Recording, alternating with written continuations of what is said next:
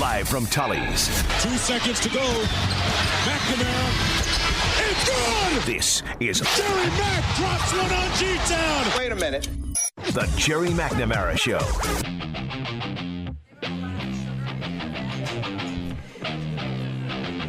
Good to be back here at Tully's on Erie Boulevard for the Gerry McNamara Show. Coming up before a couple of ACC games here in the Dome, and then, of course, the trip next week down to Duke. Jerry, Happy New Year. Welcome back. Same to you. It's been a while. It's quite a while, actually. It's been a lot has happened since the last time we sat down. It feels like a lot has gone on. We will dive into all of this. I do want to start out by saying we're doing a new contest today. It is not a trivia contest tonight. We are looking for somebody to play Pop-A-Shot against Jerry for a pair of tickets to an SU basketball game coming up. We're hoping that it's going to be a kid to come up and play Jerry. So if you're here with a kid, particularly, come up. But if not, we'll find somebody. We're playing Pop-A-Shot for a pair of tickets to an upcoming SU basketball game. So let us know, and we'll do a drawing later on in the hour. But Jerry, I do want to dive into what's happened the last couple of games. And I want to go back to St. Bonaventure first before we talk about that game at Notre Dame, because Tyus Battle's performance in that game was really remarkable, and missing just one shot, a free throw. When you see somebody in a zone like that, I mean, what are you thinking, seeing somebody play at that kind of efficiency and at that kind of level? I'm just upset he missed a free throw. I mean, it's ridiculous. It's absurd. He's been so focused.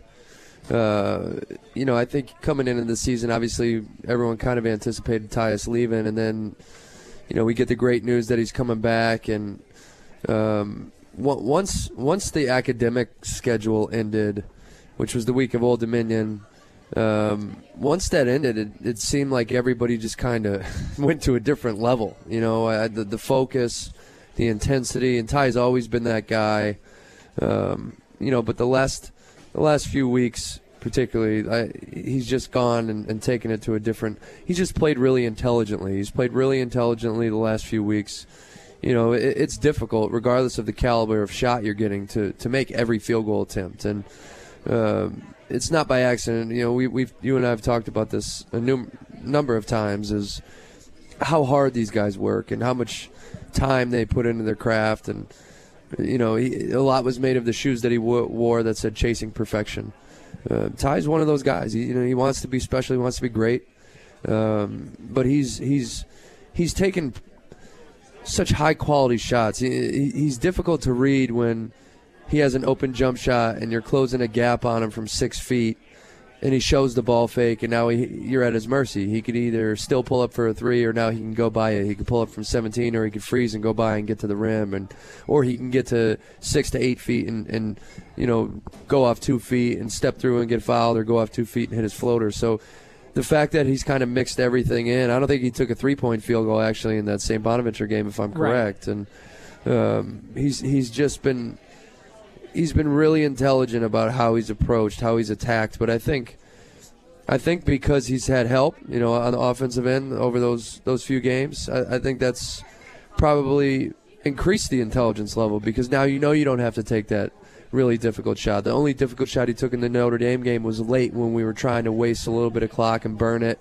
And he and Frank came up with, I thought, 2 big shots, shots that we asked them to take a lot of last year, so they're used to them. So the fact that we've had some other guys offensively step up and kind of take the load off him a little bit, but you talk about his field goal percentage, how much he's raised it, and I think his IQ, I think it speaks volumes when you talk about what he's done from an assist to turnover ratio compared to last year.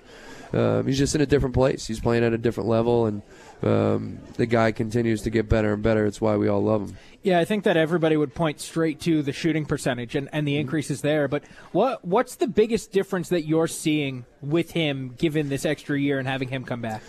I think the game has just slowed down for him. If you were to ask me, even when I came in, what was the biggest adjustment, it was speed. You ask a guy like Buddy Boeheim and Jalen Carey, Robert Braswell, freshman, what's the biggest adjustment? They're going to tell you how fast it goes at you. And Even though Ty is top 1% athlete and he's as fast as anybody out there, it's still the speed of the game. You're so used to going by somebody so effortlessly at the high school level. Well, now you get to the college level, and that same 100-mile-an-hour speed might not work. You might have to take him down to 75 before you go 100 again. And his change of speed, he was a guy that was a 1 foot, flying around, difficult, high degree of difficulty shot. And he's just slowed down a little bit. He can still get to where he wants to go. Now he's getting there a little bit more under control. But that comes with experience, comes with the minutes played, comes with watching film. He's a big film guy. So it comes with preparation. I mean, the guy's put in the work to get to where he is, and I think the speed has slowed down for him a little bit. And now he's kind of just picking you apart and taking what he has. And now that he has 1 or 2 more offensive pieces around him, he knows he can afford to do that.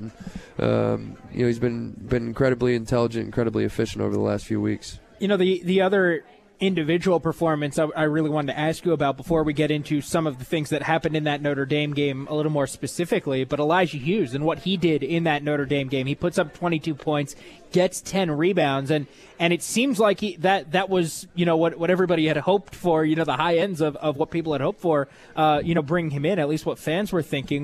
Where does that match up to what you had thought of him, watching him the last year, and what have you seen in his growth throughout his half a season here playing? Well, I thought there was a stretch. Well, to answer your initial question, yeah, that's kind of it's why we were so excited about him, and he's done that. I thought even though the Ohio State game, I mean, to go on the road, and he's been there now in a couple road games for us.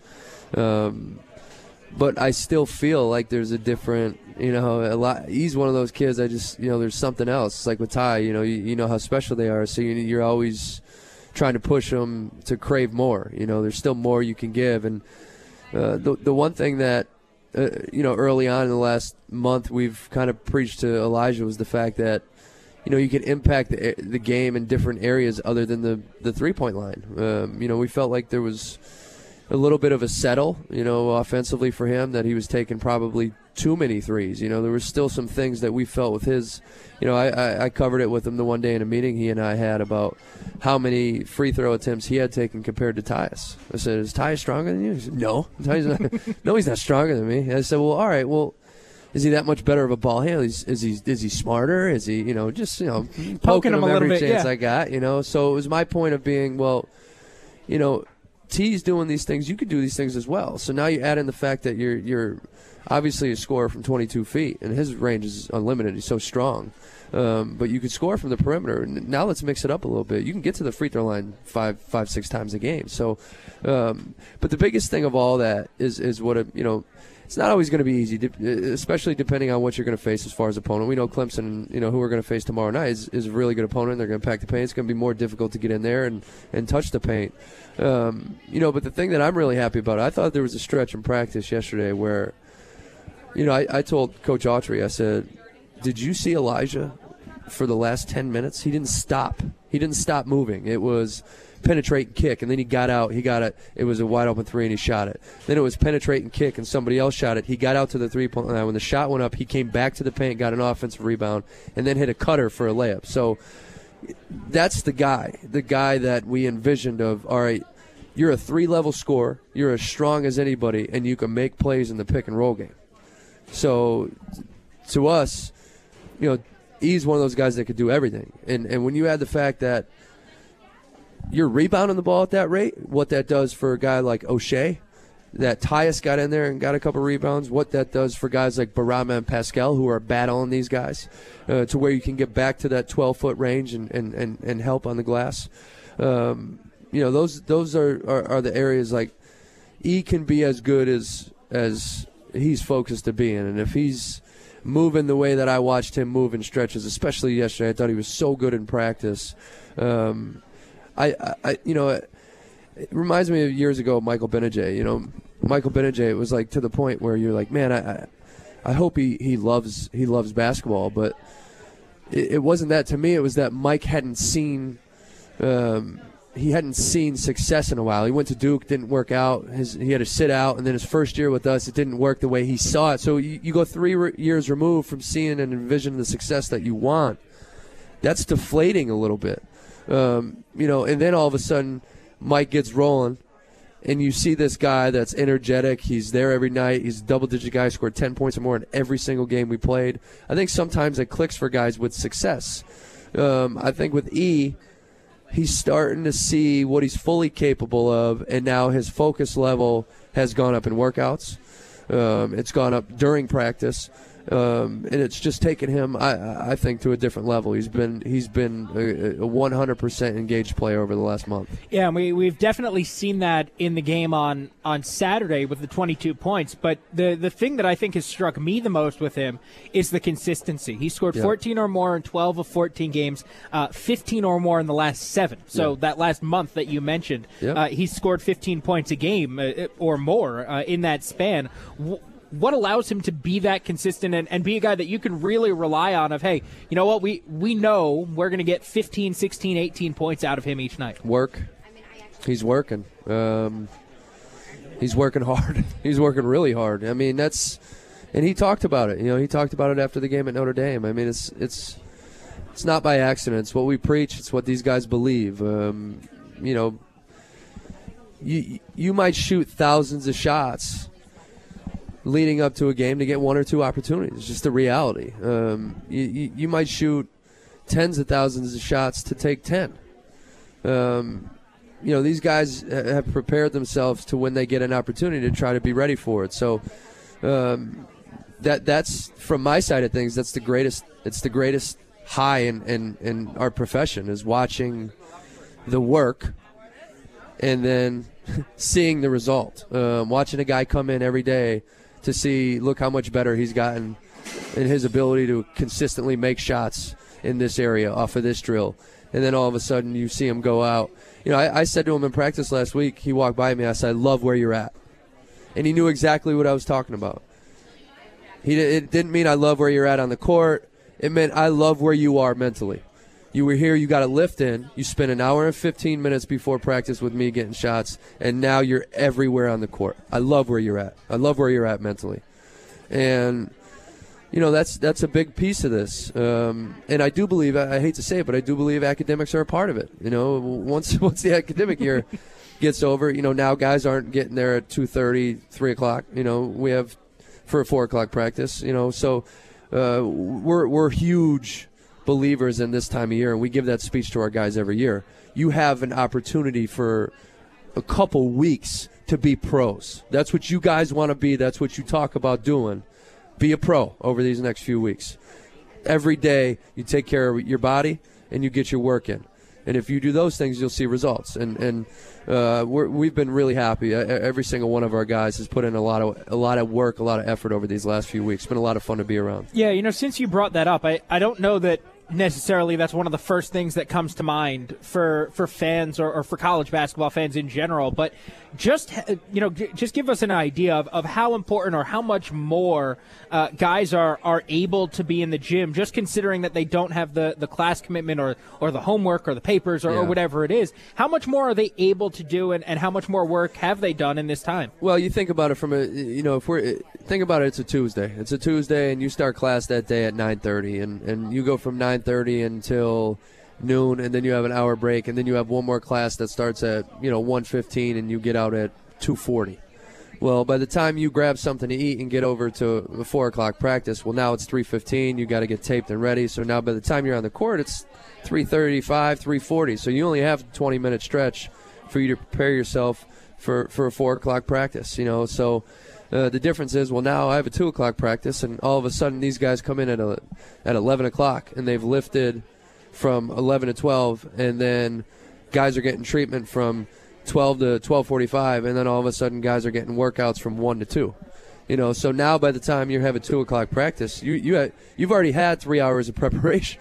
These guys have already focused for 3 hours and put their body, they're loose, they're focused, they're prepared, they're not mentally worn down from being in class. So it's a big advantage. We try to take advantage of every single hour. I think that's where great programs have people behind the scenes that don't get a lot of recognition, that aren't always visible to the common person, and guys like Kabilis, Brad Pike, our Ben Horowitz, our graduate assistant, Katie Scanlon, who does our academic side.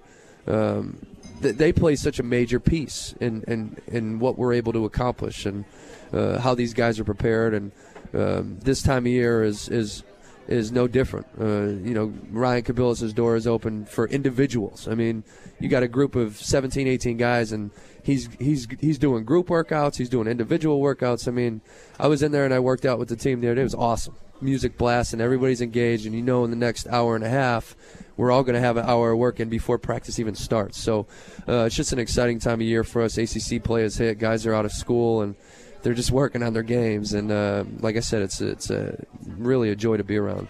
Are you getting up and down with them? Are you like scrimmaging with them? Like how's that go?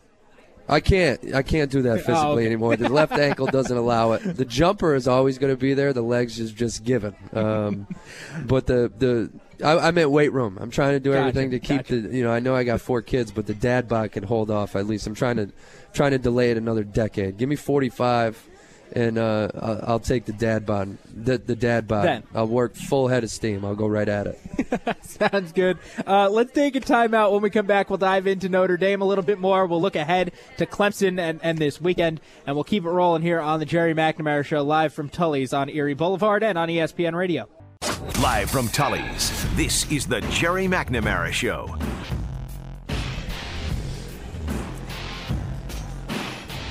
We are back here at Tully's on Erie Boulevard and on ESPN Radio 97.7 and 100.1.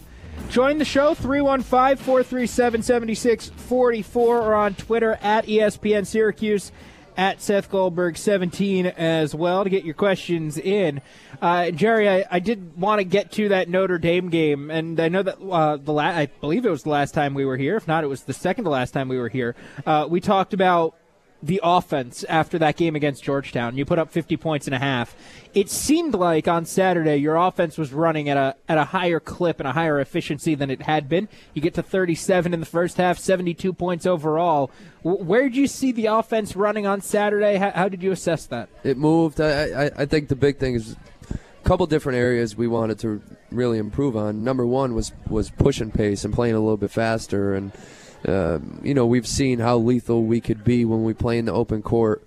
First and foremost is playing quicker, attacking people in transition. And really the second one in the half court is moving it side to side. And anytime you feel like, all right, it's late in the clock and you have to call that guy up, let's try to change the sides of the court before we do it. So just utilizing every piece. I think at one under 8 timeout, I think, in the second half of the Notre Dame game, I turned to Howard Washington and I said, we're playing egoless basketball. And when you start to play egoless basketball, meaning it doesn't matter who's the guy that scores as long as we score, that's when you become a team. And I think we used each other. We put the ball into Marek, and Elijah cuts back door, and we find him, for a backdoor lob pass. We saw in the pick and roll game when we could hit the fill guy, when we hit the roll guy or the pop guy. So, we've kind of utilized each other's strengths. We've hit Elijah a couple times on that fill from the corner where he's so good stepping in aggressively and elevating, shooting. We've advanced the ball in transition, which I think makes a huge difference for us. So I think it's a number of things. I think it's playing faster and moving sides of the court. When we do execute in the half court, of being patient and utilizing each other, not just calling a ball screen up and the ball's in one person's hands and the defense is set. We're good in the pick and roll. You're not always going to be great in the pick and roll when it's stagnant. If you're running up to defend it and we're all standing there, it's a little bit easier to get set defensively. But, in the Bonaventure game, I thought we scored, I think it was 6 points by back cuts. And it wasn't even the guy that got a back cut that scored. It was because somebody cut, it drew 2 defenders, which led to a 3. So it's as simple as that, I think, for us, is sending an extra cutter through and making 1 or 2 extra passes, and now let's get into what we're really good at. And if we do those things and we move defenders, we could be as good as anybody. Yeah, and we saw that a lot on Saturday and in these last 3 games. And you brought up the lob pass that Marek made. And these last 3 games, he's been in the starting lineup, and I'll use that play to really kind of pinpoint this. But when you have a big man who can do that, and make that kind of a lob pass with the touch that it, that it had, how much different is the offense, and how much does it, change what you're able to do in the half court? Well, you can stretch your 5-man to the perimeter. You can stretch them to the 3. And what that does is that elevates defense, and if you're in the proper spots, you maximize your spacing. So the fact that he's such a good passer, an improved shooter, a good ball handler, when you put that at the 5, it's kind of the modern day, but especially in our system where you can get away with it and stretches defensively where he doesn't hurt you because he's good. He hurt us a little bit in the Notre Dame game because he just can't make silly fouls. It's one thing, to make an aggressive foul when you're, in jail, as we like to say. You have no other choice.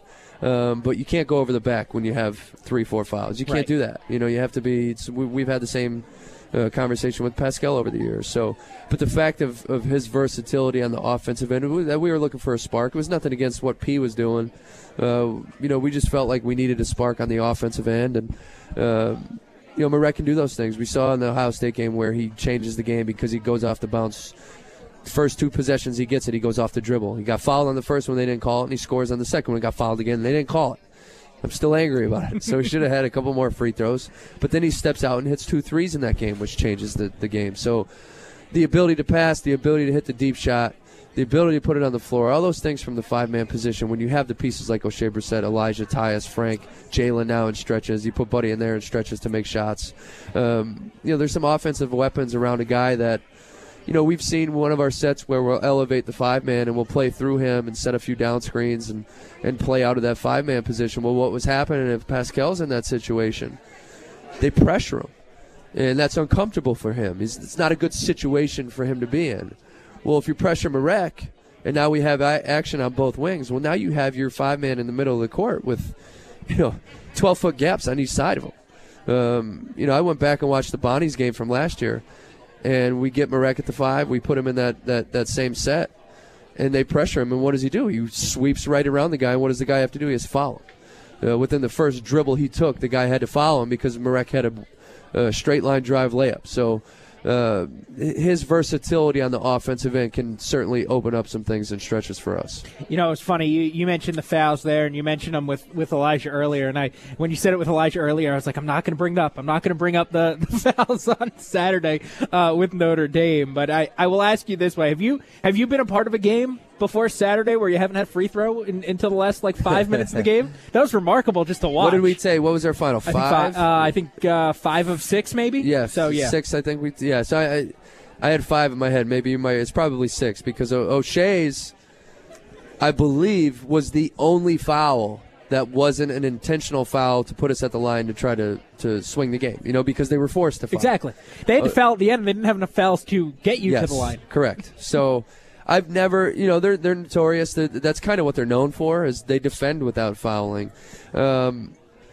I thought Barama's play where he got the pass from Elijah, he got fouled twice on that shot. He got fouled, got his own rebound, got fouled again. They didn't call it. That was really, I thought, the only play in the game that I could be like, they're not giving us any calls, which I've said for years, whether it's true or not.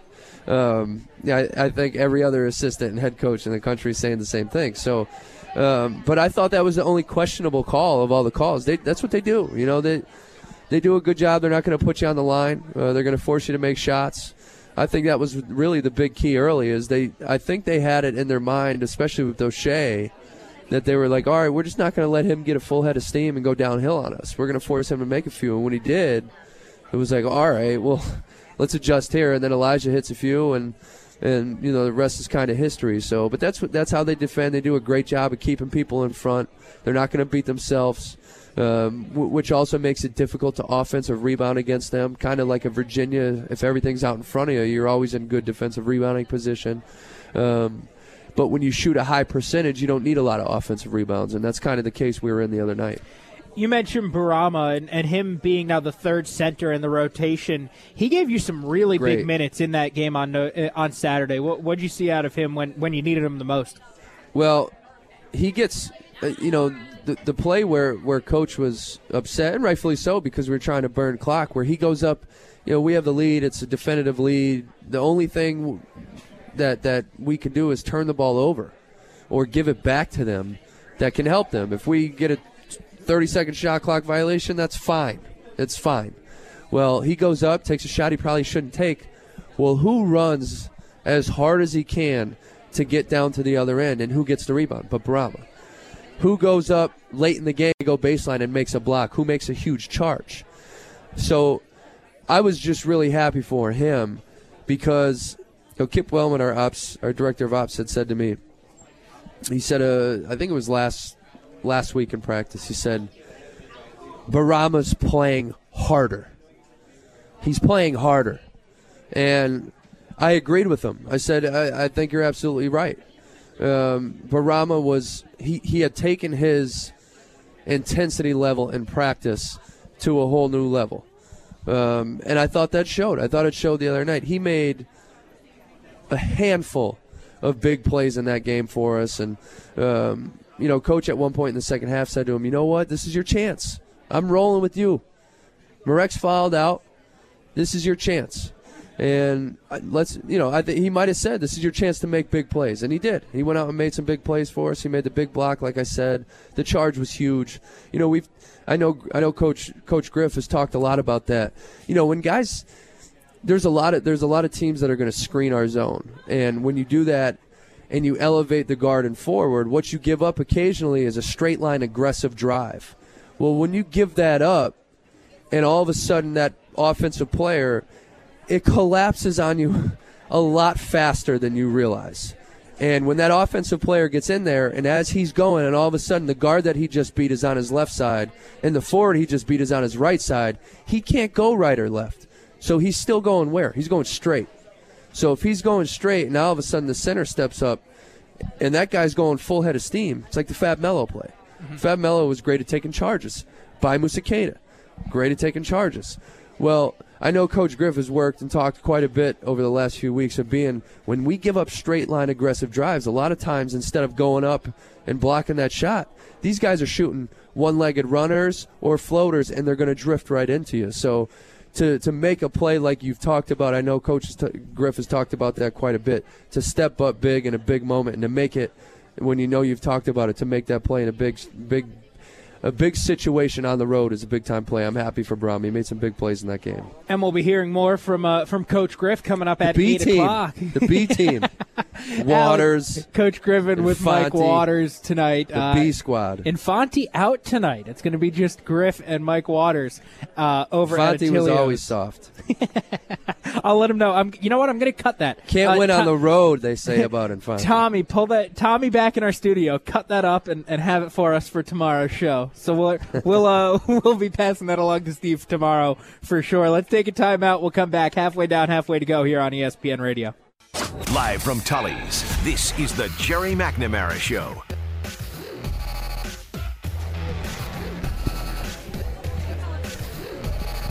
We're back here on ESPN Radio and live at Tully's on Erie Boulevard. Join the show, 315-437-7644, or on Twitter at ESPN Syracuse, at Seth Goldberg 17, to get some questions in for the coach. We're here until 8 o'clock. Then we've got the Alan Griffin Show with Mike Waters from 8 to 9. We are doing our Pop-A-Shot contest, so we'll pick our winner in the next break, and then we'll do that after the show today.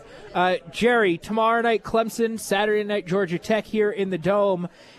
And this is the start of 4 games at home in a 5-game stretch. Curious, how do you look at a stretch like that? Do you place importance on it? Do you place an emphasis on having to play well at home? How do you look at this as a coaching staff? Well, I think anytime you play at home, you look at it as an advantage, especially one at the Dome. We look at playing here as an advantage for us, and we feel like regardless of opponent, you feel like you should protect home court. And however, you don't look at. I think Coach is so good of never looking ahead. I did a television interview with Steve last week, and I told him, I said, I know it sounds cliche, but it really is one game. I mean, we couldn't go to Notre Dame thinking, all right, well, man, we have, top 25 ranked Clemson coming in. Or, you can't play Georgia Tech on Saturday and say, man, can you believe in 48 hours they're going to be going to Cameron and playing Duke? So this league is too difficult and the opponents are too quality for you to go into any game unprepared, whether it be from a schematic standpoint or from a mental standpoint. So, we don't look, I don't go and look at the schedule and say, this stretch is, I look at the home stretch. All right, like you said, we have a homestand here. All right, the majority of our games over this 5-year stretch or over this 5-game stretch is going to be at home. So, let's see if we can take care of this business. But I think with their, we've talked quite a bit tonight about the focus level that I think our group has had over the last few weeks. And our third unit, the walk-ons, those kids have been really focused. And one of the things that they're able to do is put in the offensive game plan for who we're going to play. And they've done a really good job of executing what we put in for them to run. For instance, for the Bonaventure game, all my stuff. I met with those guys an hour and a half before one of the practices and said, all right, these are the 4 sets I'm going to give you today. This is what we're going to run today. And bam, they were on it. From the time that we hit groups, they ran every play. They had their own play calls for them. Notre Dame was Griff. Griff, same thing. You got those guys. This is what we're doing today, guys. And bam, they were on it. Red for Clemson, they were on it. So, the one thing you can do as a coach is put every ounce of effort into your scout to try to do as much as you can to feel like going in, we're prepared. I feel like we're prepared. They're not going to do anything, I don't think, that I haven't seen, or if they do something that we haven't seen, this is what I think they're going to do. It's a great feeling because you've done your homework and you feel like you've given your guys the best shot to not be surprised. Everything other than that is on them. You can't make shots for them. But you can help them understand of where they try to get the ball, who their best players are, what their best players like to do. And those are the things that we try to focus on. And that stuff has to be by game. You can't, you just can't afford to look past any individual opponent because they're just too quality. They're too good at teams. You brought something up there, and it made me think of this, but you're in the ACC schedule now. Obviously, you've been around here for a little while. Red's been around here for a little while. Coach Boeheim's been around here. Griff, his second year, but he's been around in college basketball. Mike Bray's been at Notre Dame for a long time. Danny Manning's now been at Wake Forest for 5-6 years at this point. For the Roy Williams, Coach K, go on down the list. Jim Larinaga, Leonard Hamilton. It's guys who have been here. Does that help the familiarity where you can at least go and say, all right, I'm going to sit down and watch Duke tonight, but for the most part I know the offensive set, or I can sit down and watch Florida State and I know what to expect going into that? Yeah, absolutely. Absolutely. The one thing that we've tried to do is we tried to recycle. For instance, I have both of these guys. We're sitting here talking on the radio, but we're right up on the TV is Duke and Wake, and I have both of these scouts. I've had both of these scouts for a while, so very familiar with both opponents. Now, the one thing that the opponents do every year is they change personnel, and Zion Williamson hits a three. So it looks different with Zion running something right, than it does correct. with That's what they had what I was last year. alluding to. Spot on. So, it's. I don't know if you've heard the term. It's not the X's and the O's. It's the Jimmies and the Joes. So it plays a big factor into your scout, your opponent, what they do, what they can afford to do with that particular personnel. So the majority of the stuff and the sets and the looks that you're going to see and the initial stuff is pretty definable and very familiar. But when a missed shot goes up and somebody jumps over your back and reels in a one-handed catch like we saw last night in the Clemson game and tomahawks one, well, maybe they didn't have a guy that could do that last year. So that's where it changes the most of the personnel goes. But it's been so cool to kind of, for me as someone who wants to do this, wants to be a head coach and to get a chance to learn and watch and be familiar with so many different guys that have had success, to see what they've done and how they've done it. It's such a great learning thing for an assistant to see all these different philosophies, and there's a lot of results that get you get to the result in a different way. So it's been great for me to watch some of these guys, and you're always learning, you're always taking something, and getting a chance to scout teams like Duke and Wake and Miami and some of the things that they run. I've had the Kansas scout in the past, some of the things that you'll see a Bill Self team run. I love his base OB stuff. I probably shouldn't have put that out there for any young coaches out there. He runs some great baseline out of bounds stuff, and you're constantly learning and trying to evolve and grow as much as you can.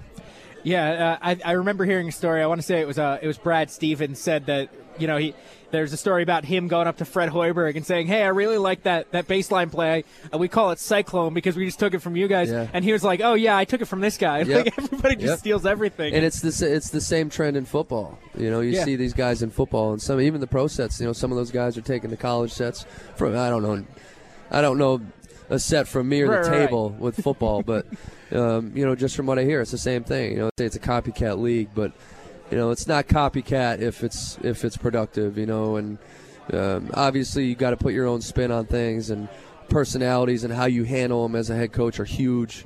What your personality is, how you get the best out of your guys, but there's so many great coaches out there that it's a shame not to acknowledge and appreciate what certain guys have done with their profession. Let's take a timeout. We will pick our winner for our Pop-A-Shot contest in the break. When we come back, we'll do a little Clemson and wrap things up here at Tully's on Erie Boulevard and on ESPN Radio. Live from Tully's, this is the Gerry McNamara Show. Back here on ESPN Radio, live at Tully's on Erie Boulevard. We got a couple more minutes with you here on the Gerry McNamara Show. We do have our winner for the Pop-A-Shot contest, Natalie Corbin. So, Natalie, come on over to our table. We'll play Pop-A-Shot as soon as we are done here. We've got some SU basketball tickets, a basketball that Jerry's going to sign. So we got a whole bunch going on here for Natalie and the Pop-A-Shot contest. We'll get to that in just a couple minutes once we are off the air. But, Jerry, I do want to wrap up with this Clemson game tomorrow night. You mentioned the Tigers, a top 25 team, a good team coming in here to the Dome. What's your scouting report? What's your read on the Tigers this year? Reed. Number 2. Marquise Reed, who missed quite a few games. I think he missed three total, but he's back and healthy.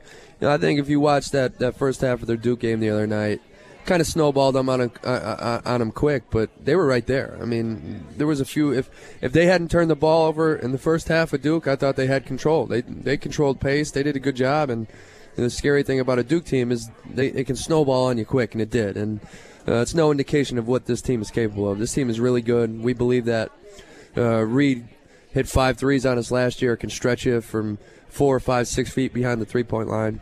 The big thing is, we saw that against Notre Dame, is that they could stretch you on the perimeter. I think the one difference tonight that we faced the other night is they have a physical, imposing big man in Elijah Thomas, and Elijah's one of those guys that's constantly trying to carve out space. He's always seeking a body, trying to carve you out, get deep position. And if he gets deep position, he's so physical and strong, he can finish great around the basket. So he's ambidextrous as well. He can finish with both hands, and tough kid. So when you play them, you're going to get a great defensive unit.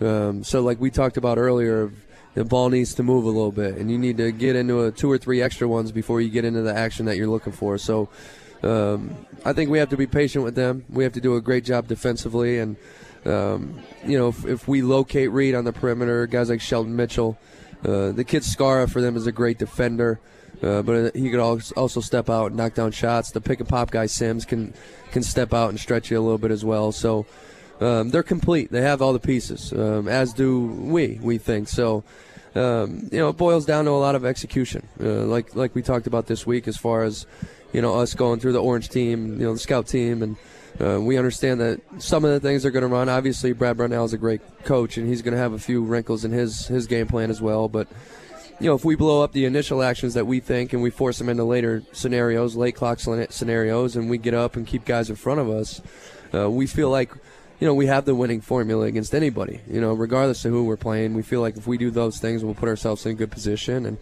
no different tomorrow night. We got to come back, and obviously we're excited about starting this thing 1-0 in conference play and getting back in the right direction. And we have a great opportunity. This league gives you a lot of great opportunities to play some good teams, and tomorrow night's one of those opportunities. Yeah, you mentioned those opportunities, and when we had Red on Monday on Orange Nation, he said that last year you got them late, you got that win, and he said that was probably a big piece of your resume going into Selection Sunday. So, that Notre Dame game on the road, this game against Clemson, and moving forward, there's a lot of opportunities here to get good caliber quality wins because this conference is so strong. It's so good. I mean, it really is. It's so good, and top to bottom. It reminds me when we were leaving the Big East, and you're talking about, I think Connecticut had won the national championship that year as the 9 seed.